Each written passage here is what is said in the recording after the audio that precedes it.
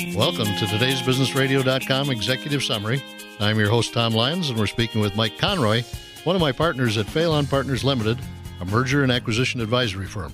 Mike, most people are trying to sort out the question, how much money do I need to retire? And I find that the answer is pretty much different for everyone. Well, that's correct.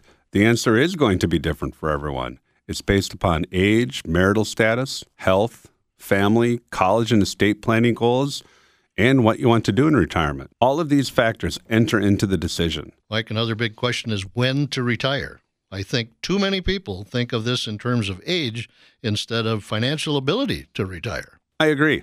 As a business owner, you make long-term plans for the business.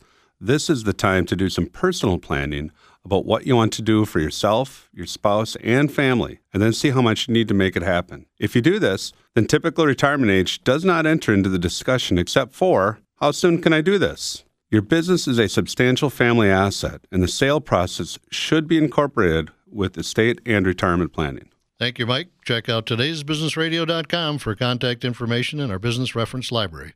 Our TBR advisory firms are committed to helping with all of your business issues. This content is provided for general information and should not be treated as a substitute for professional advice. Please listen weekday afternoons during Barrero on the Fan right after the Top 5 at 5 for another executive summary from today's BusinessRadio.com.